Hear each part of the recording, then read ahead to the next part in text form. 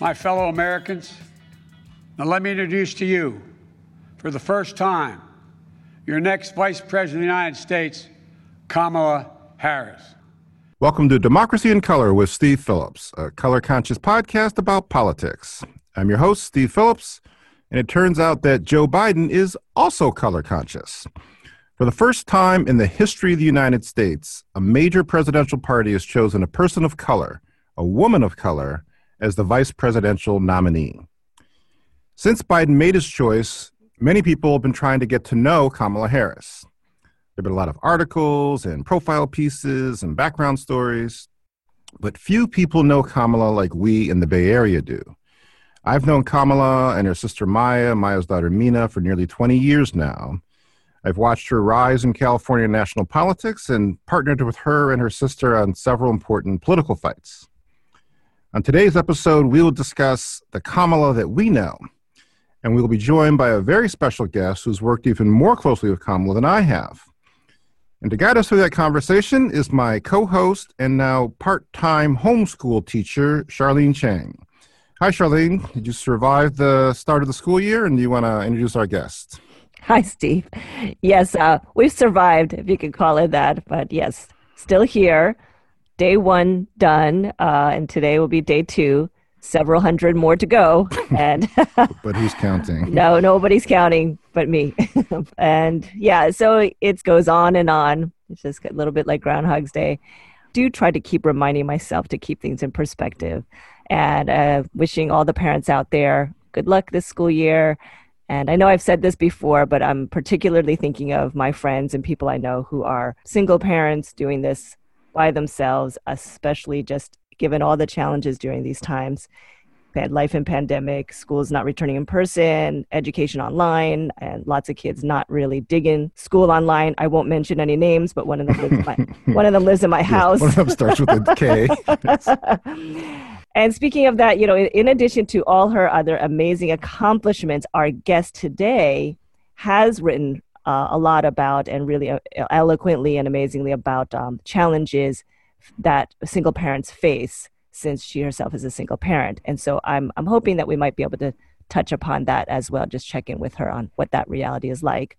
But first, let's talk about Kamala. And with that, we are so delighted to be joined today by our guest, Latifah Simon. In a lot of ways, and I told you this, Steve, is that I feel like it's not really just fair to have Latifah on just to talk about Kamala, since right. Latifah herself is so badass. Mm-hmm. And she's just somebody I admire so much. She's an incredible public figure in her own right, and somebody who has done so much amazing work in the world already and continues to do so. And I'll just give some highlights of her career so far and her work so far. So in 2003, Latifah received the MacArthur Foundation's prestigious Genius Award. So when I say she's a genius, I mean, it's like she's not just, she's got an award to say she was officially a genius. And she was at that time 26 years old, making her the youngest woman at the time to receive that prestigious award. She had received the MacArthur for her work as the executive director of the Center for Young Women's Development. And that's an organization she had run from the time that she was just 19 years old. And that center provided what MacArthur called a distinctive and bold program to guide troubled girls from delinquency and poverty to health and productive adulthoods. That work, by the way, is what brought her to the attention of a junior attorney in the San Francisco District Attorney's Office. That attorney's name was Kamala Harris. When Kamala was elected as the district attorney, she hired Latifah and asked her to set up a program for first-time offenders. And I'm really looking forward to asking Latifah about that work and her experience during that time. And lastly, in 2016, Latifah became the president of the Akinadi Foundation. And she's the president of the foundation today, where she runs one of the leading racial justice foundations in the country. Also, if all of that wasn't enough, in 2016, Latifah also became an elected official, running for and winning a seat on the governing board of the Bay Area Rapid Transit System, which we locals call BART. And currently, she is the president of that board. And perhaps most importantly, she is the mother of 2 daughters. So thank you so much, Latifah. You know, it's been a long time since I've gotten to see you and hug you in person, but I am so grateful for this chance to be in conversation with you today with Steve. Oh, it's so good to be on. Hey, guys. Yes, thanks for joining us, Latifah. I know how busy you are. We really appreciate you making the time. Of course. And as Charlene mentioned, you're in the family of Bay Area elected officials, and I'd just like to first clear something up. So you're friends with Stockton Mayor Michael Tubbs, who was on the podcast with wife a few weeks ago. You're also friends with San Francisco Supervisor Matt Haney. Now, according to social media, the 3 of you went bowling a couple years ago, and you did not invite me. And I'd just like to know who won, was any money wagered, and who is the best bowler? Well, so I'm hoping, Steve, that, this Thanksgiving, it was the day before Thanksgiving that we all went, that you'll come with us, if the world has completely changed and we all actually get to see each other in person. If not this Thanksgiving Eve next year. What was hilarious is that Matt Haney does this weird twinkle toes thing. Oh, my God. And I think because he's such a nerd, as we all are, we think we're cool, but we're all actually like super ridiculously, nerdy. I think he researched bowling techniques before, oh my God, giving him that strategy. So, yeah, he was the best bowler. We were at a bowling alley that had wine. So, I just drank red wine and threw bowling balls down, and it was amazing. What is so sweet about the 3 of us is we're all I'm a little older than they are, elected officials, but we become family. We become family. Sort of this struggle of public service, and coming home, and we started every day. We started text chat at about 6:30, 7:30, talking about our day and giving each other advice and laughing, and the bonds that we've made over the years have been very special. Yeah. Next year, Steve, you'll be with us. I'm writing it down. Hey, and let me know where I can sign up. That just sounds like so much fun because I like wine and wine and bowling. That sounds fun. So now that we're done talking about adventures with elected officials and sports, let's move on and talk about another Bay Area elected official, Kamala Harris.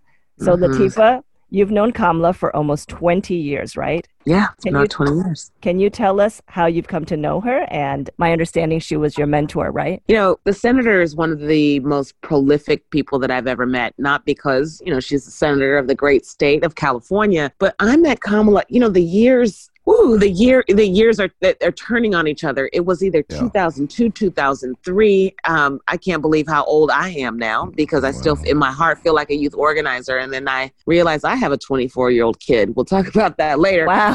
I met. Then she was actually she was a deputy city attorney.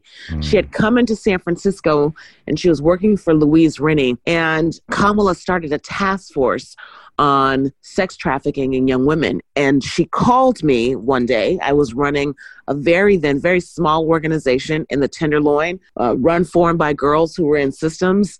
And, this bright-eyed, hadn't met her yet, but she talked so fast. She said, Latifah, my name is Kamala Harris, and I work for Louise Rennie, and we're starting a task force, and I understand you work with girls on the streets and in jail, and I've been a prosecutor, and I get the fact that girls in San Francisco and in Oakland are being arrested and charged for being on the street and being trafficked. And so much of my work at that point was going in every single day to 850 and trying to push my way into juvenile hearings to support young women who had been arrested the night before or the week before and were in cages for not only sex trafficking, but, everything you can imagine, stealing clothes, being a part of the drug trade. And I had never out in the criminal justice system, especially someone, that had a history of prosecution, speak that language. And I met with her a few days later, and I got to say, Kamala was like in her early 30s. And I thought, she was an elder at that point. I was in my early 20s. But, being a girl from San Francisco, a Black girl from San Francisco, I never met a young attorney who spoke and, who really almost, I remember talking to her, it was almost like she was singing her words about what she wanted to do in San Francisco. And the young women that she felt like she defended as, a district attorney in Oakland, as a ADA. We slowly, developed a friendship, and I will never forget the first day that she sort of launched her task force on young women and sex trafficking, she asked me to bring young women to that meeting. And, I called girls who I wasn't even employing, the girls who I felt like that needed to be there. There was one young woman in particular who was 14 years old, and she would stop by my center every now and then. But I had her cell phone number. I called her. I said, I want you to meet this woman. There's a Black woman who's organizing around the stuff that, we've been doing political education on the streets about. I want you to meet her. I want you to see her. I walk in with these young women. The young woman that I'm speaking of, her name was Helen. She had the most tragic, most intense story you would ever read about, think about. Kamala, not knowing any of those young women, she directly went to Helen and held her face and said, "Baby, I'm so glad you're here. Sit with me." And it was really on that day. I mean, the hell that Helen had been through in her home and on the streets. I was like, wherever that woman goes, I want to be there too. There's an instinctual power that Kamala has, a force and an understanding, having, worked with victims for years and years and years, where she saw her. And it was that moment I trusted her. We worked together for a few more years. She would come by the office every 3 weeks and do Know Your Rights trainings with the girls. Kamala used to wear Converse. Somebody told me she still does, but she and she would bring her flip chart and her easel, and she was consistent. And this is before she ran for office. She loved us and we loved her.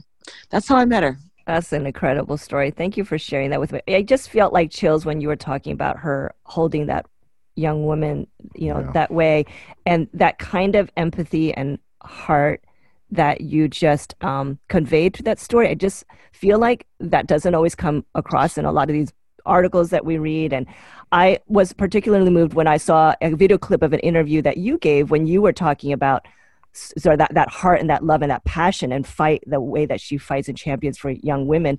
You talked about how she forced you to go to college and just did a lot of tough love on you. Could you just briefly talk about that? Yeah. So, I was working at the center, and I had, we started doing a lot of work on the task force, and when she was elected, this was years later, she would invite me to meetings, and we started spending a lot of time together professionally. And she just kind of took me under her wing. And again, let me tell you, she was a prosecutor. I spent my young life, essentially fighting against young prosecutors, not elected, but ADAs every single day, who were throwing the young women that I loved, not only in juvenile hall, but sending them to both prison and the California Youth Authority for nonviolent crimes. District attorneys were not my friend. When Kamala decided to run, within days of her winning, she called me and said, you should think about coming over here. I know what you're doing over there. You should think about it. Took a year of a lot of conversations. And finally, she said, if you want to continue to change the world, do you want to do it, standing outside begging my office to let the young women that you love go, or do you want to change it inside? And that was such a compelling moment for me. And I said, all right, District Attorney Harris, give me a few months. Let me figure this out. This is my home, my organizational, political home. But I believe what you're trying to do, and I understand so deeply how this system works. And I joined her. But in joining her, again, leaving this organization that I helped to build, one of the things she said was, we have to be excellent. And you're going to work here full time, and you're going to apply to college. Wow. And I hadn't been to school, and I had a little girl at the time, and she said, you bring her after, pick her up, bring her back. When I was developing that program back on track with Kamala, I didn't have good daycare. I was, still living with my mom, and we were living in low-income housing. Bring that baby, she would say, bring her to the office. She used to say, my mother used to bring me to the office, apply to school. Let me read your papers. If you're going to work here and get a government salary, you're going to show me your report card every quarter. And I was like 5-year-old, every quarter, bringing my report card into Kamala Harris's office. She's tough. She's the toughest boss that I believe I will ever have. She doesn't mince her words at all. Incredible. But it comes from love. It comes from love. It comes from being a woman of color who had a, migrant immigrant mother who came here with, her backpack and her books to make a new life for herself. And we get that from her. Anyone who's ever worked for her, you don't slide by that woman. She's going to make you work. That's incredible. So I know you've been in the K Hive for a long time. I hear that's what they call, I love that, what they call fans, supporters of Kamala. What have these past few months been like during the vice presidential selection process, which I think, and they think this is accurate, it's been one of the most intense and highly observed and highly watched vice presidential election processes, definitely in our lifetime, if not ever in our history. I mean, there's so many talented women that were lifted up, women that are my heroes, political heroes, knowing what you have to actually sacrifice if you sacrifice your life for public service. You know, I was cheering for them all. You know, you want a woman of color, you want progressive women in positions that allow them not only an opportunity to sort of shoot off from the rooftops, you know, their politics and beliefs about what a democracy could avail, but for me, you know, I was hoping for Kamala, but at the end of the day, I was like, no, there's no way. There's no way. He's gonna choose a white woman, or he's going to choose somebody who's super safe. And I was on a webinar last week for a girls organization, actually talking about girls of color in the Bay Area, and I was telling Steve earlier that I'm not great with Zoom and notifications and all this. So I'm on Zoom on this webinar and my computer starts binging and I couldn't stop the messages. It was bing, bing, bing, bing. And I was, you know, it's a webinar where I'm presenting and I was that auntie who I had to say, you know, young women, give me a second. I got to go into systems. I got to figure something out. There's like 18 people.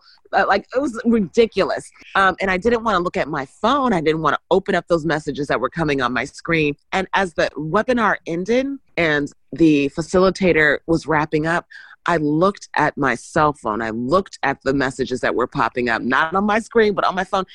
And I got really emotional really quick because the Kamala Harris that I know, who made me come in her office every single day for 5 years and give her a report on what we were doing with each one of the hundreds of young people we were working with, she has this righteous indignation, this love. This is the same woman when I told her my little girl at the time, who's now at Howard Law, was playing the violin, bought her a violin hip hop CD the next day. This is the same woman when I came to work with her on the first day, I didn't own dress up clothes. And I thought, you hired an organizer, I'm gonna wear my regular clothes.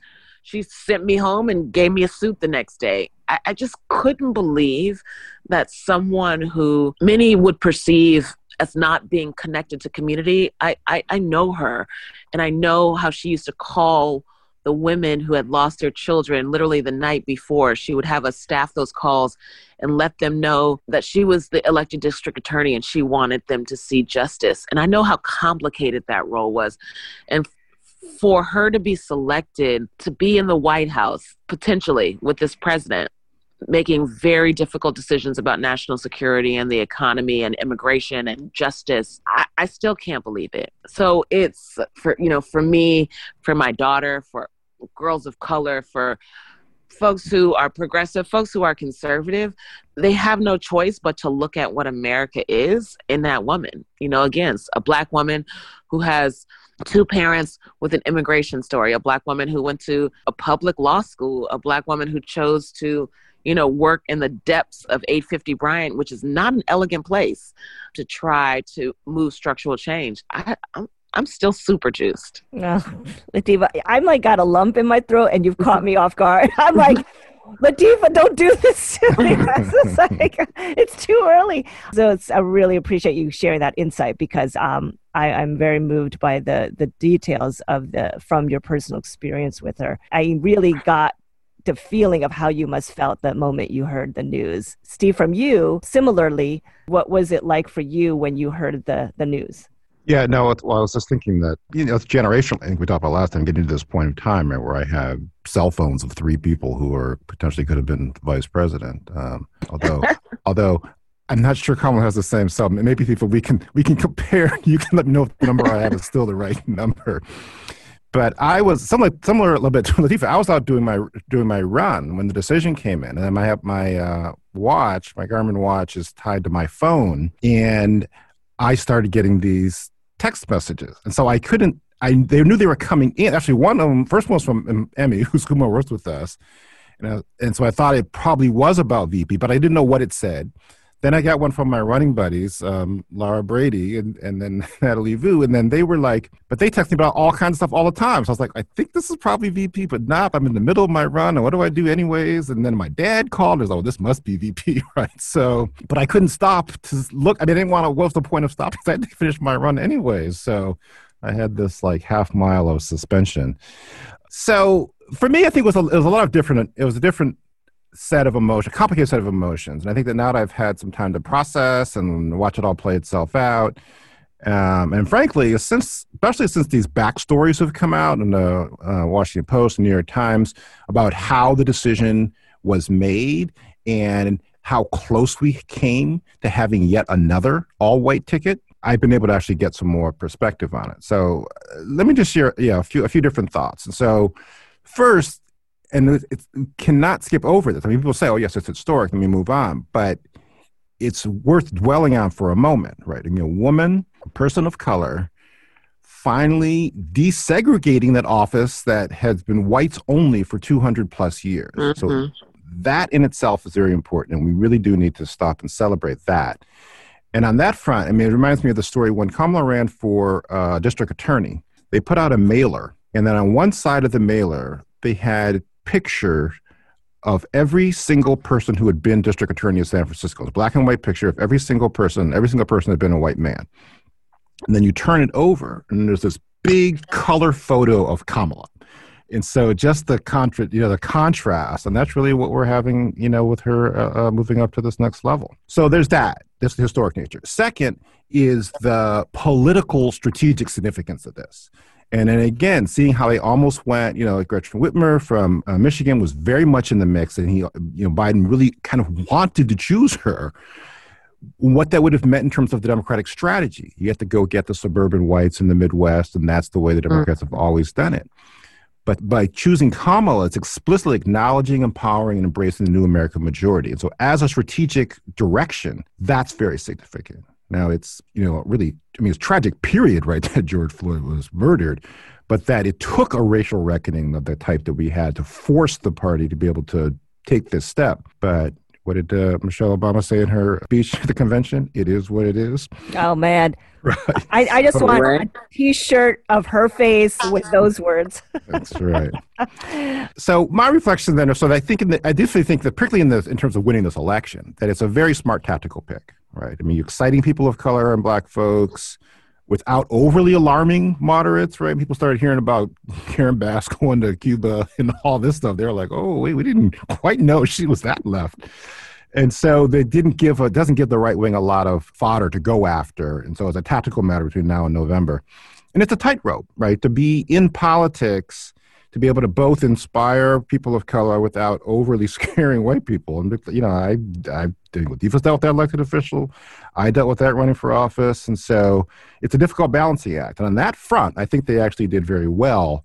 And you're seeing it in the increased polls. You're seeing it in the money that's flowing into the campaign. So I definitely think that it was smart in that regard. So, Steve, I hear that you are definitely landed in a place where you recognize it was smart. But what other feelings do you have? Like, I just have to check in with you because it's no secret. You've been a long-time supporter of Stacey, and including during this selection process.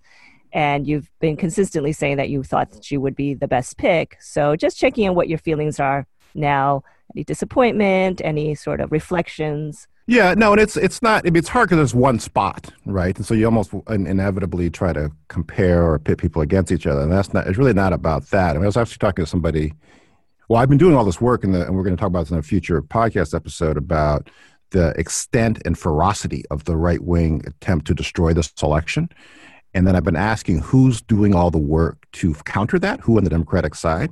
And everyone keeps coming back to, well, the single best, most comprehensive, detailed effort is what Fair Fight and Stacey Abrams are doing, right? So I just think that Stacey is of another order in terms of methodical, strategic, long-term thinking that has been like distinctive. And then, we've worked very closely with her. So the prospect of being able to partner with her on a long-term strategic plan in this country was very exciting. But I had come to terms with, the other articles were saying, we talked about in the last podcast, it's like, well, it doesn't seem like she's going to be in the final mix, et cetera. So I made my peace with it. Stacey will be governor in 2022. We'll take it from there. But then I got word Monday that she was more in the mix than I thought. And so I was all like, oh, maybe Stacey really could actually. So my hopes got back up again. And so then it took me a while once it came out to kind of, so there was a little bit of disappointment with that. But I think it was somebody put out on Twitter, because everyone's got their opinions on Twitter. And someone said, can you just let Black women have this moment? And that really resonated with me. And frankly, that's a lot of why I wanted to be able to have Latifah join us to really share that experience with people, because it is profound and significant and historic. And we wanted to honor that. I did want to turn to kind of digging in a bit. And Latifah, I do want to hear your response to, basically some of the criticism of Kamala that we have been hearing over time. And again, a lot of it is political, but some of it is, also coming from progressives, including other Black progressives. Mm-hmm. So, just to kind of sum up for some of our listeners who might not have necessarily the insight to what I'm talking about, is that there have been critics of Kamala over, especially this election cycle, mm-hmm. of her having a record and passed as a top cop, and that her record in law enforcement has been used by critics, including during the primaries and during this VP selection process, as something that they feel is a concern.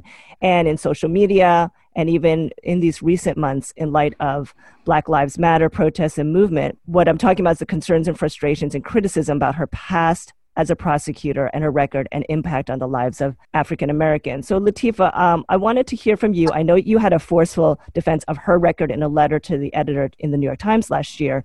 And I'll share just a bit of what you wrote in that letter. You called Kamala a progressive prosecutor. You said she became a prosecutor to give the job a perspective it sorely lacked, a voice for the voiceless and vulnerable. And that's what she did. And so I wanted to ask you to just share a bit more about what you see, what you think of that criticism, and what you've seen in terms of Kamala being a reformer. Yeah, 20 years ago, when I say that, it still makes me shiver. 20 years ago when I met Kamala, and when she told me initially that she was going to run for the district attorney's seat in San Francisco, I had been working with young women under now the late Terrence Hallinan when he was the district attorney. And, I knew that most of the young women that I was going to see every single week on Thursday in Ventura, which was a youth prison for girls in California. All the girls from around the state were sent there to that one facility. I knew what was happening in that district attorney's office, but it wasn't until I came to work at the DA's office. I went to go work in that belly of the beast under Kamala Harris, who convinced me that it made sense for us to do some retooling of a broken system. We created a reentry program. But every single day, I was in that office, and, it has 2 floors. On the second floor is misdemeanors. The third floor, it's felonies. There was about 200 attorneys who worked there. And I actually got a real close-up look at the system. And we called Kamala's office the front office. And I also, strangely enough, as an organizer, made friends with young prosecutors. And I actually saw them get cases in the morning. Many of those cases would never make it upstairs, meaning that Kamala wouldn't see those cases, but every single pleading, every single document had Harris's name on it. And I learned a really important thing about leadership, during that time, that it didn't matter who was working up a case, or whether it was, again, a horrific case, or if it was a low-level case, that woman was going to have to take responsibility for those 200 attorneys and what they were doing. I saw that every single day.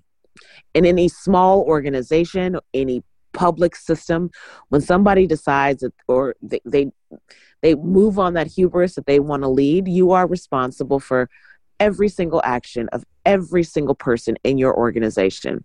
And I've seen Kamala over the years talk about that dichotomy, the reality. What you do is when you step up, you take responsibility. There are mistakes going to be made. But my role in that office was a close-up role, and seeing the tinkering and the things that we could do, to shift some of that madness, shift some of the internalized racism that was everywhere. As the internal in terms of the actual institution.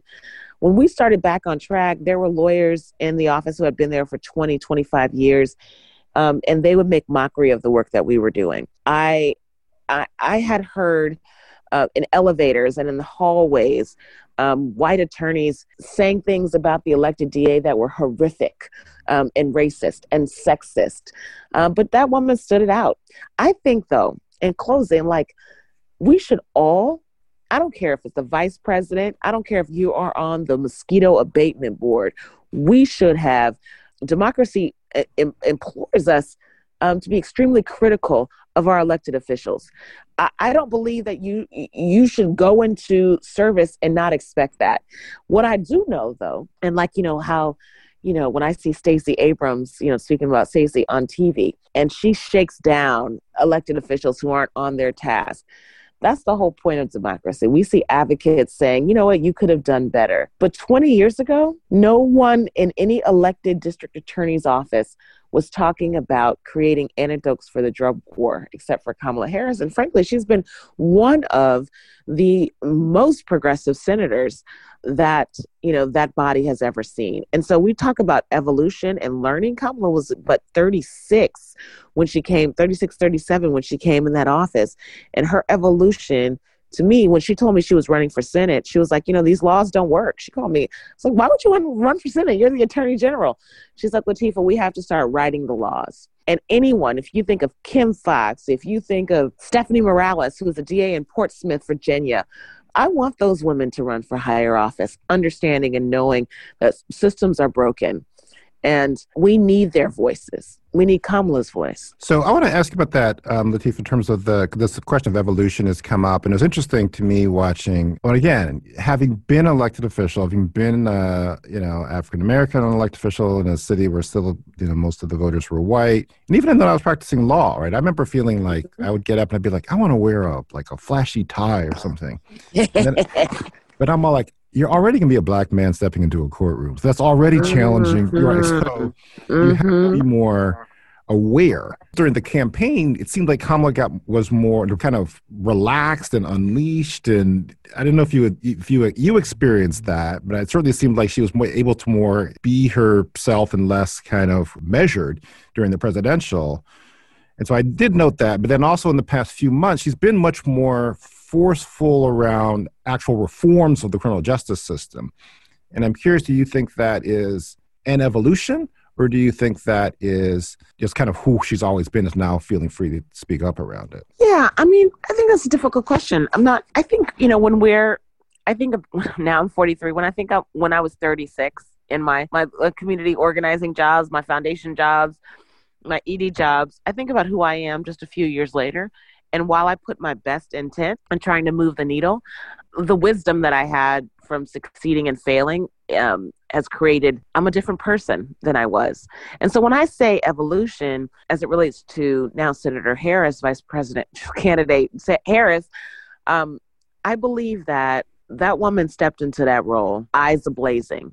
And the natural evolution of one in their career to understand politics, to understand what you can and cannot do in systems. But you're right. When I would watch TV and I said, oh my God, Kamala's that laugh that we all know, but also that tough wit, she has broken every barrier. And, I think of Stacey and I think of Barbara Lee and I think of Karen. And there's so many others of these structures, and these systems were developed in contradiction to Black women being able to lead and be able to shake things up. I just think our great grandmothers could never have imagined. I was watching the JFK Library just release this video of leaders reciting JFK's speech, and the first person is Stacey Abrams.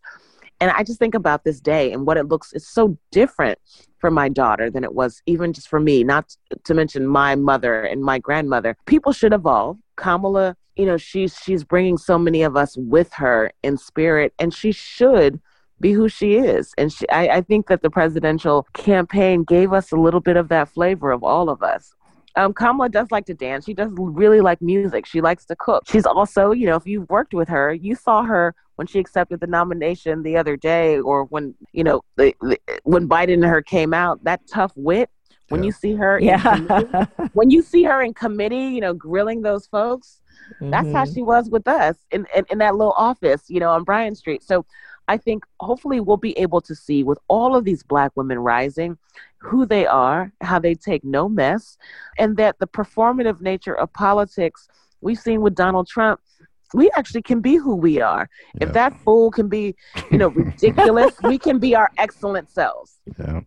That's a good bumper sticker. So thank you, Latifah. And I especially want to thank you for the reminder of the historical context, because I do think that gets lost. I think one of the upsides of this VP selection process is the normalization of, they're all women and majority are Black, but then to step back, and I said this in the last episode, and to say, you know what, look how far we've come, and let's not, take it for granted. And it is a good reminder of our foremothers and grandmothers and great-grandmothers, what they might be saying now, seeing what's happening and seeing someone like Kamala take the stage like that. I wanted to share here real quickly this clip of Kamala talking about criminal justice reform. What our communities have known for generations, which is the discriminatory implementation and enforcement of the laws, and the need, therefore, to reform these systems and also hold accountable those who abuse these systems and who engage in the kind of conduct that caused that man to die needlessly. Latifah, as I had shared with our listeners earlier, you are in your own right a super badass. So I wanted to make sure that we get to also talk a bit about your own career and your decision to get into politics. So why did you decide to run for office, and why the BART board? Yeah, I ask myself that every single day. Why did I decide to do this? As does every Bay Area elected official of color. Oh my goodness, with the late night readings and the emergencies and the crisis that just, it's never ending. It's one of the best decisions I've ever made in my life.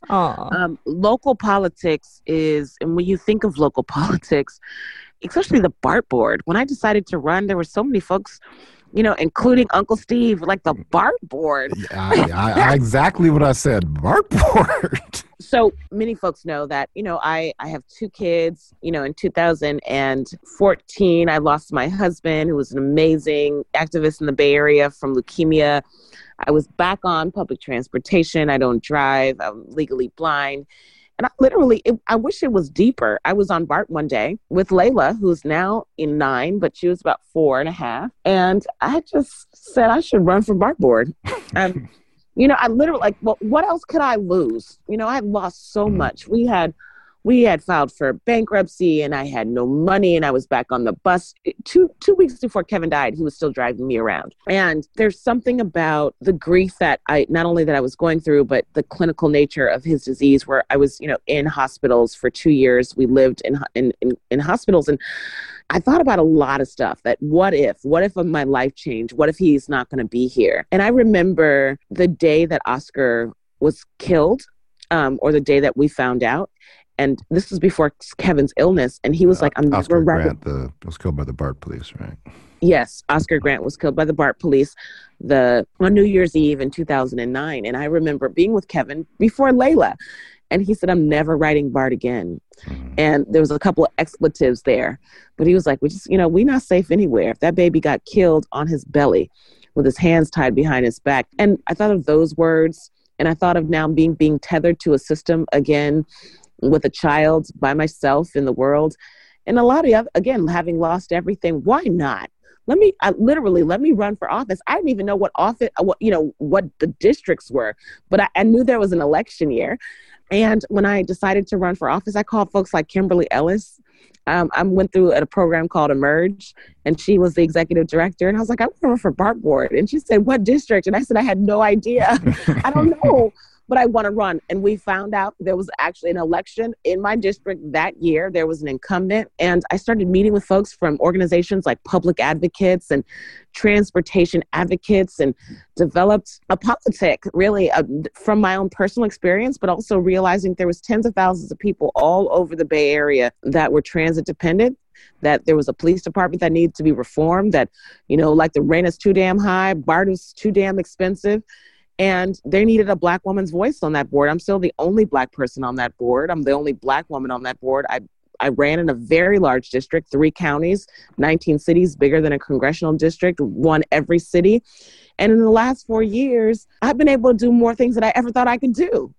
Reducing youth fare, reforming police, thinking about smart building, TOD, or what transit-oriented development on in BART parking lots, housing, all these things that I never thought possible. But the power, what I tell people all the time who are thinking about local district races or special district races, the power of your index finger being able to vote yes, no, or abstain. We have to be on the other side of the dais. We have to be at the dais. And it's been extremely cool. And I'm running for re-election and I'm going to win, even though the POA is after me, but that's okay. Right. So what's the police officers union is out to get you? So what's that all about? Yeah. So, I, as a president of the board this year, it was clear to me after George Floyd's death that since Oscar's murder 10 years ago, there have been reforms, but it wasn't good enough. And if I'm going to do anything in this role, it should be, pushing. So I worked with the chief and our general manager, and I actually said, we need to actually come out and say that we are still racist. We put out a press release that said we were going to battle the internal racism in our department and that we were going to set forth new reforms and we were going to take money from police officer positions and increase our safety staff with non-armed people. And so, the POA was big mad. They were big mad at my ambassador program that I ran on that we implemented to hire staff, safety staff that weren't armed. So they, I filed my papers on a Wednesday and they got someone to run against me who I'd actually kicked off of our police commission because she wasn't about reform. I kicked her off when I got elected, and they're putting resources behind her to run. What's important to me, it's not about my opponent. It's about when you step outside and you actually get things done, folks should be after you. And I'm not afraid of no police union, particularly because I know that I'm not done. And for me, BART is the spine of the Bay Area, and public transportation and mobility for disabled people, for elderly folks, for young people, for essential workers. It's how we move. It's how we navigate. And they need, sort of this homegirl energy that I'm giving. And I have a policy degree and I'm just going to keep on moving with what I've learned, what I've experienced to make change. They can come after me, but we're stronger than racist ideas and we're stronger than folks who don't want to see progress. And there's no turning back. I listen to Stacey's speeches all the time. She always says, there's no turning back. Once we move forward, there's no way that we can go back. And I feel like that. And you have a website for the campaign, I presume? I have to give that out. First of all, can I just say, Uncle Steve, that COVID is messing up my magic. So I've launched a website, but it's taken a really long time to get to the Secretary of State and have them give me my FPPC number. But it's LatifahForBart.com. That's LATEEFAH for BART, FOR, BART.com. Everybody check it out. And Latifah, I don't know if I've ever gotten to say this to you in person, but you inspire me so much. And I know you inspire a lot of people. And I just feel so grateful to know you and know that you're out there doing your thing. We need you. And thank you so much for joining us today. I love y'all. Well, you have my number. He says once the pandemic ends, you guys go bowling again. Let's do it. Expect a call. I can't wait. Okay, that's all the time we have today. Thank you for listening to Democracy in Color with Steve Phillips. We'd like to thank our special guest, Latifah Simon, who just might be the next U.S. Secretary of Transportation. She has and will have friends in very high places. You can follow Latifah on Twitter, where her handle is at Latifah Simon, LatifahSimon. And if you haven't yet joined our email list, you can sign up at democracyincolor.com. Please help us get the word out about the podcast by subscribing wherever you get your podcast, sharing with your friends, tweeting at Democracy Color and at Steve P. Tweets, and finding us at Democracy in Color on Facebook. This podcast is a Democracy in Color production, produced by Olivia Parker with support from Charlene Chang and April Elkier. Recorded virtually with the expert assistance of the podcast studio of San Francisco. We talked on this pod about the role of mothers in terms of shaping us, and we're going to leave you with this clip of Kamala talking during the presidential campaign about her mother and her mother's role in making Kamala's career possible. Until next time, keep the faith. My mother, who raised me and my sister, was a proud woman. She was a brown woman. She was a woman with a heavy accent. She was a woman who many times people would overlook her.